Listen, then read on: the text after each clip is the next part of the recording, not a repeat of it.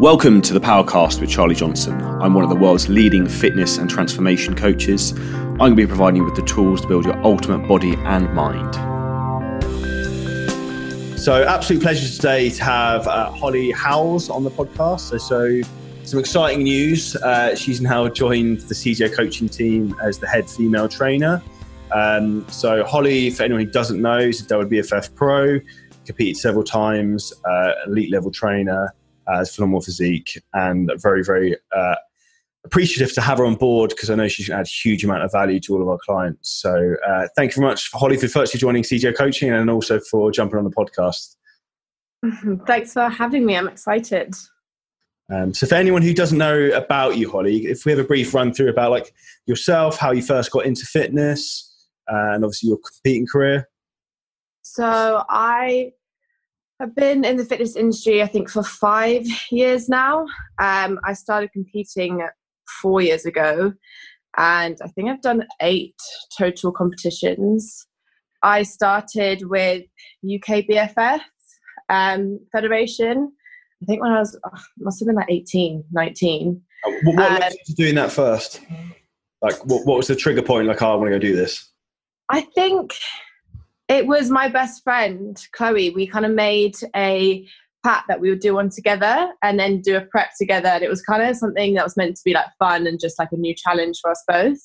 And then we both got hooked, and she still does it now to this day as well. How was your first experience competing? I was so nervous. I think I've never been that nervous before in my life. It was fun though. I think I learned so much about myself and that first competition. But yeah, it was just a really good challenge. Did you find the first time you went on stage it was like an adrenaline rush though? Yeah, my legs were so shaky. They got better now actually. Now I go on stage and I'm not like that bad, but I remember I think my mum was saying that she could see my legs shaking from the audience. It's like the first thing I found when first time I competed was like, once you've done that once, you no longer really give a shit what anyone thinks of you, because once you've pretty much stood in front of like 1,000 people you don't know who they are in wearing not a lot, then you can't really put yourself out there much more than that. So in terms of giving you self-confidence, it's quite a good tool in that respect alone. Yeah, definitely. Yeah, the second time round was way easier, I think because you know what to expect as well. Like, you know to expect those kind of nerves. You know how to like handle them a bit better after that first one. And what would you say, like, where did you go from there? So obviously you went from then the WBFF bikini, I presume. Yeah, and then I actually did another one later that year with WBFF, and then I kind of realised that my body shape wasn't what they were looking for in bikini. And then I got asked to do a Pure Elite one like the following week, and that is where I won my first pro card. I think it was like Pure Elite like championships or something. That's been 2015. Okay, and then from there, where did you go into that? And then was it WBFF the year after that, or did you take any time out? Yeah, so I had a year off, and then I did Pure Elite World Championships again, like the following year, and then a week after that, I got into WBFF, and I won my pro card with them November 2016. Was that in your first show? That was my first WBFF one, yeah. And how did you feel after winning your pro card then? Oh, just, I don't know. I think it was the best feeling. It was so good. I think because when you put that much hard work into it, when it starts to kind of pay off, it's just such a good feeling. And what would you say is like for you was the biggest thing you learned from competing, or that you took from it, like physically or mentally or both? It sounds really cringe, but like if you put your mind to it, you can actually do it. I think there's so preps like never smooth sailing. Like you never have a day where everything goes right on prep. Like it's so up and down. So I think knowing that if you really, really want something, you can go and achieve it. And I think that's the same as like life in general. That I think like a lot of the clients like we work with, they sometimes initially think that they have to live like a Spartan lifestyle where it's a perfect environment with everything. Whereas in reality, like everyone has a life and shit goes wrong, and you just have to like deal with stuff and work around injuries or life problems, work problems, whatever it might be. You just have to manage those scenarios and then find the best way to overcome them, essentially. Yeah, definitely. That's 100%. And I think a lot of people too easy maybe to give up at the starting point, if that makes sense. Like they see, like, I don't know, they have like a minor bump in the road and they're like, oh, I don't want to do this now. I give up. Yeah. I even had a few of those on prep. Like for like a day, I would like, I'm not doing it. I'm over it. Can't do it. And then my coach would ring me. Had a diva moment. Yeah. And then, my coach would ring me and be like, what are you doing? Like, come on. And again, I think obviously what you mentioned there was interesting. Like, obviously, you had a diva moment and then your coach pulled you out on it. And then that reaffirms to me like the importance of accountability and why it's important to have a coach, whether you're competing or not. Because how important did you find accountability for you during that process? Oh, so important. I don't think I would have done it if I didn't have someone to be accountable to. I think it's so important. And just like kind of to keep you sane, like especially on prep, like they have this thing they call prep brain. Like you start thinking you're, I don't know, not lean when you actually are, or I don't know. So I think it's someone to even just talk you through that and to be like, look, you know, you're fine, you're looking great. Like just someone to back you through it is definitely really important. I think it's one of those things you can just end up like mind fucking yourself a little bit. And I think if you're, even as an experienced trainer or coach yourself, often if you prep yourself for something like a photo shoot or a show, like I'm the bad culprit of it, I would push myself too hard and underfeed myself, thinking that you need to work harder, you have to work harder, like eat less, train harder, like, and you end up like digging a hole so deep that you can't get yourself out of it. You actually end up a lot worse off for it, like physically, and you also feel pretty terrible for it as well. Yeah, definitely. Yeah, that's so true. I've done that before for a photo shoot. And it's getting worse for it because even though you're putting way more work in and you're under eating, like I looked way worse for it. Yeah, 100%. That's an interesting take-home point, and like why I'm a big advocate of like feeding people to perform in the gym to build their physique rather than starving weight off people, if that makes sense. Yeah, that's so true. Which I think is like just slashing calories, increasing cardio is like the low-hanging fruit, which I think most people use as like the go-to to elicit like a body composition change, essentially. I've done that with one of my preps, and it just, one, you feel so bad for it, and two, you don't look as great. And that's one of the things, like you're like more so with guys as well, like when you're super flat, so like your muscles are depleted of carbohydrates and glycogen, you actually look worse because your muscles are less full and won't push as hard against the skin. So therefore you actually look like softer and fatter than you actually are if you actually had more carbohydrates. So don't be afraid of carbs is like, I think quite a big take home point. Yeah, I'm always saying that to my friends. Like, you can eat carbs, trust me, they're fine. They're not going to make you fat. Like, as a woman in the fitness world, is that something? What's the biggest misconception you think you probably see? Is it that carbs equal like make you fat? Do you think that's probably one of them? Yeah, 100%. Because even my friends now, some of them won't listen to me, and like we'll go out and they'll be like, "Oh no, I can't have that. It's too many carbs."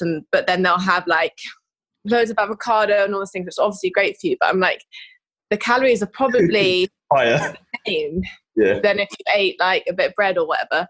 So yeah, definitely that carbs are bad for you. Yes, that's a huge misconception. Now, obviously, like you're very experienced with your training, having competed for obviously so many shows. How would you say that's changed since you began training to where you're at now? Like, what does a typical training look like for you at the moment? Well, my training's changed so much. So I know you're doing a lot of CrossFit at the moment. Yeah, I tend to get hooked to things. So anything that's competitive, I kind of get hooked to it. So yeah, now I started doing CrossFit only because it was a sort of change. I think bodybuilding can get quite repetitive sometimes. So I kind of did that for a change.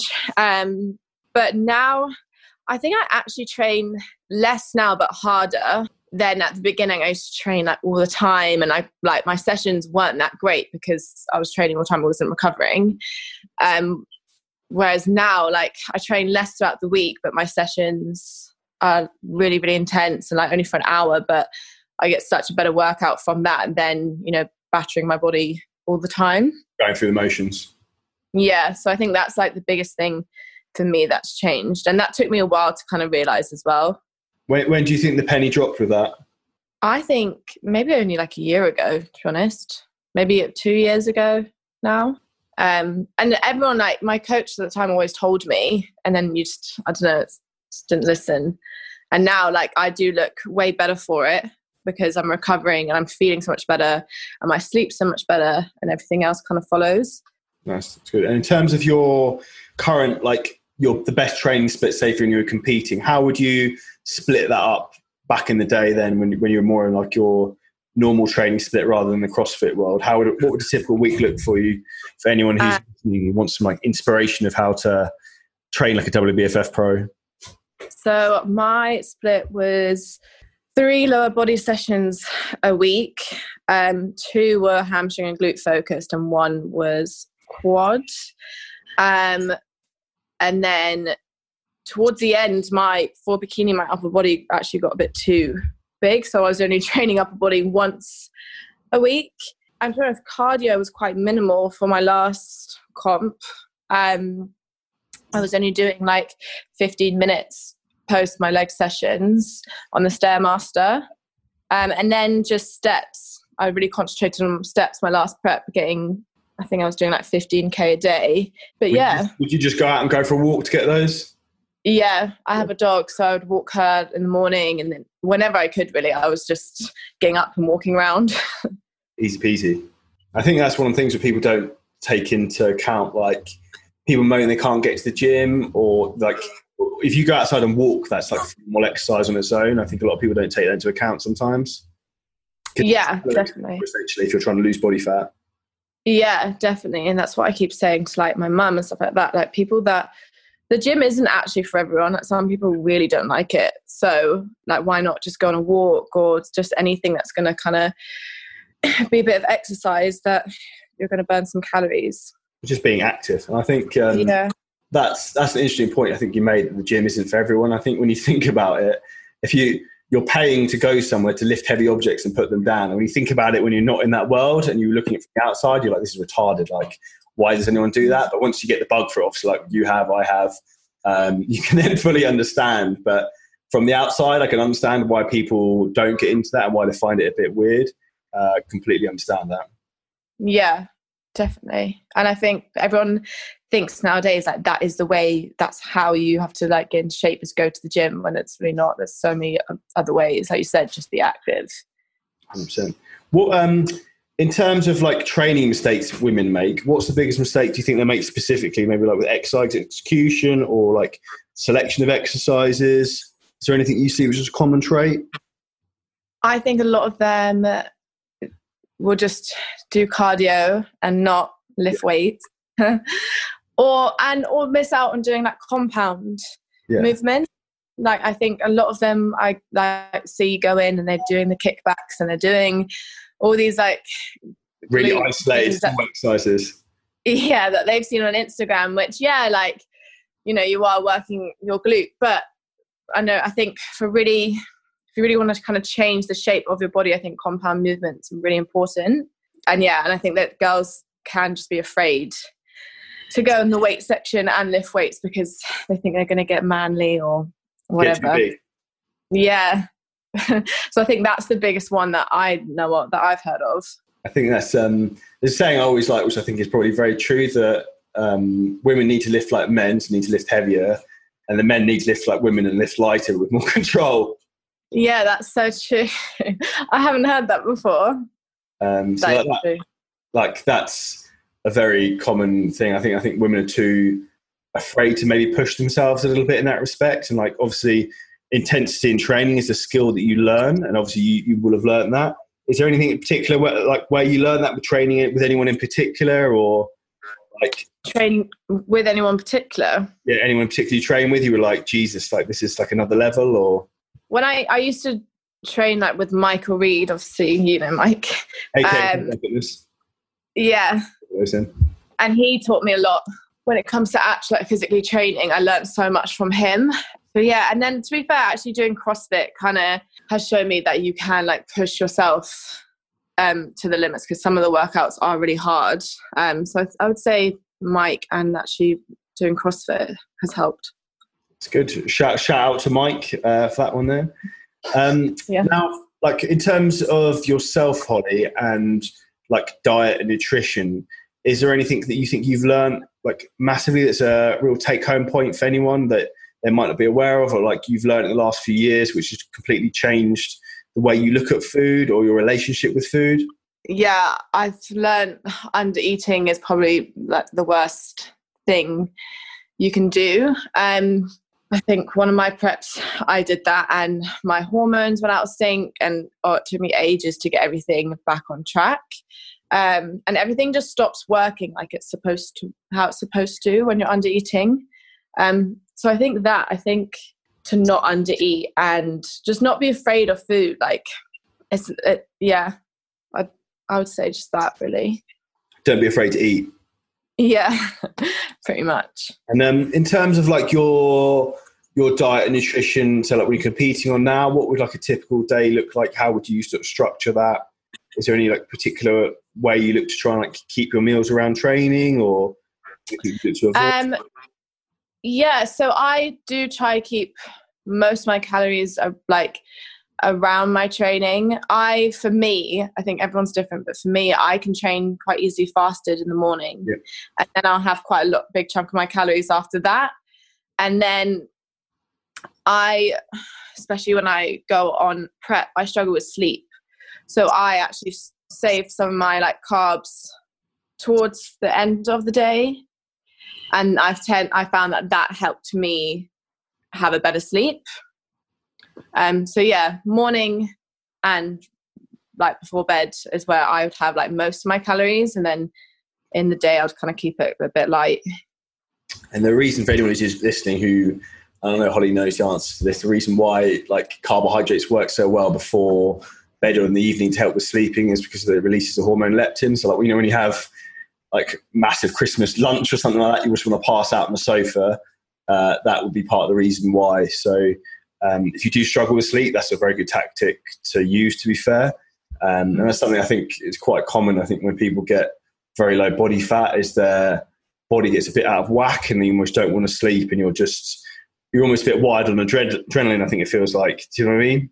Yeah, definitely. And you can't just switch off. Like for me, I couldn't just switch off because I was constantly thinking of like the next day and like everything I had to do for the next day. It's sometimes controlling, being able to switch your mind off almost. Yeah, definitely.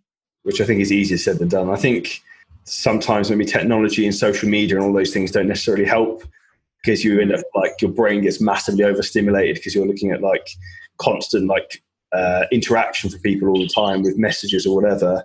I don't think that necessarily probably helps. So like a lot of people end up staring to the like bright white iPhone screens before trying to go to sleep, and then they wonder why they can't sleep. Yeah, and it's really hard to get out of that actually, because now like I try and make a point of, it gets like a certain time in the evening like to dim every single light in the house and like just have low lights. But yeah, it's such a hard habit to get out of. Yeah, it's easier said than done, but I think it's just controlling that. I think as well, even in terms of controlling when people can message you and like chase you about stuff, is sometimes I'm a big fan of putting my phone on airplane mode when I go to sleep, because the last thing I want to do is like wake up in the night and look at what the time is and you see like an email about something and my brain's off like a million miles an hour and I can't sleep. Yeah, I do.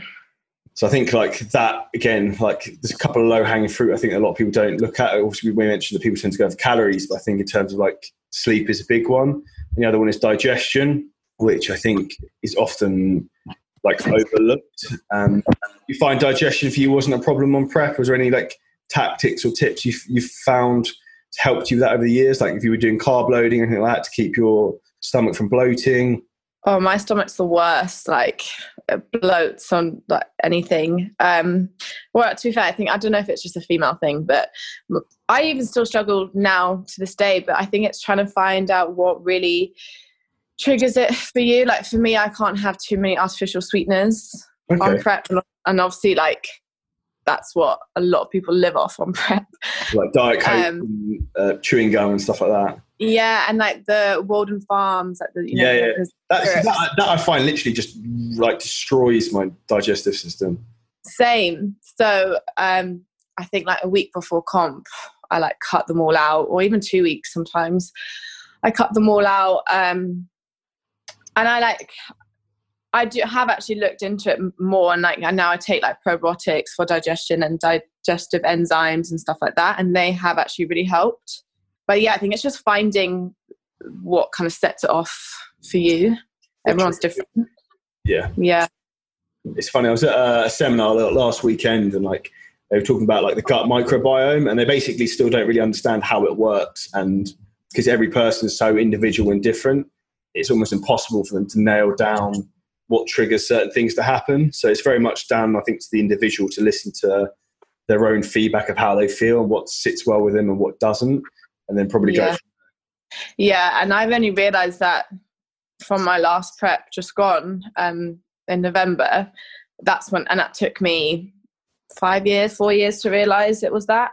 So, but was it probably like a bit of a, like you were kicking yourself moment, and you were like, oh, like you suddenly, like your eyes are open. It seems really obvious when like you've clocked onto what the problem was. But yeah, it was just oblivious to it. Yeah, I think I was in denial because I didn't want to give them up. I didn't want to like not have the sweetener.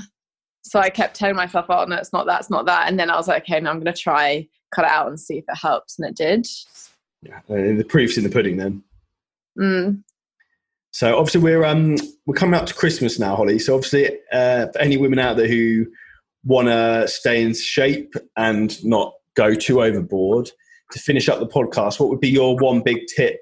Try and enjoy Christmas, but not go overboard and have a real issue to deal with in January.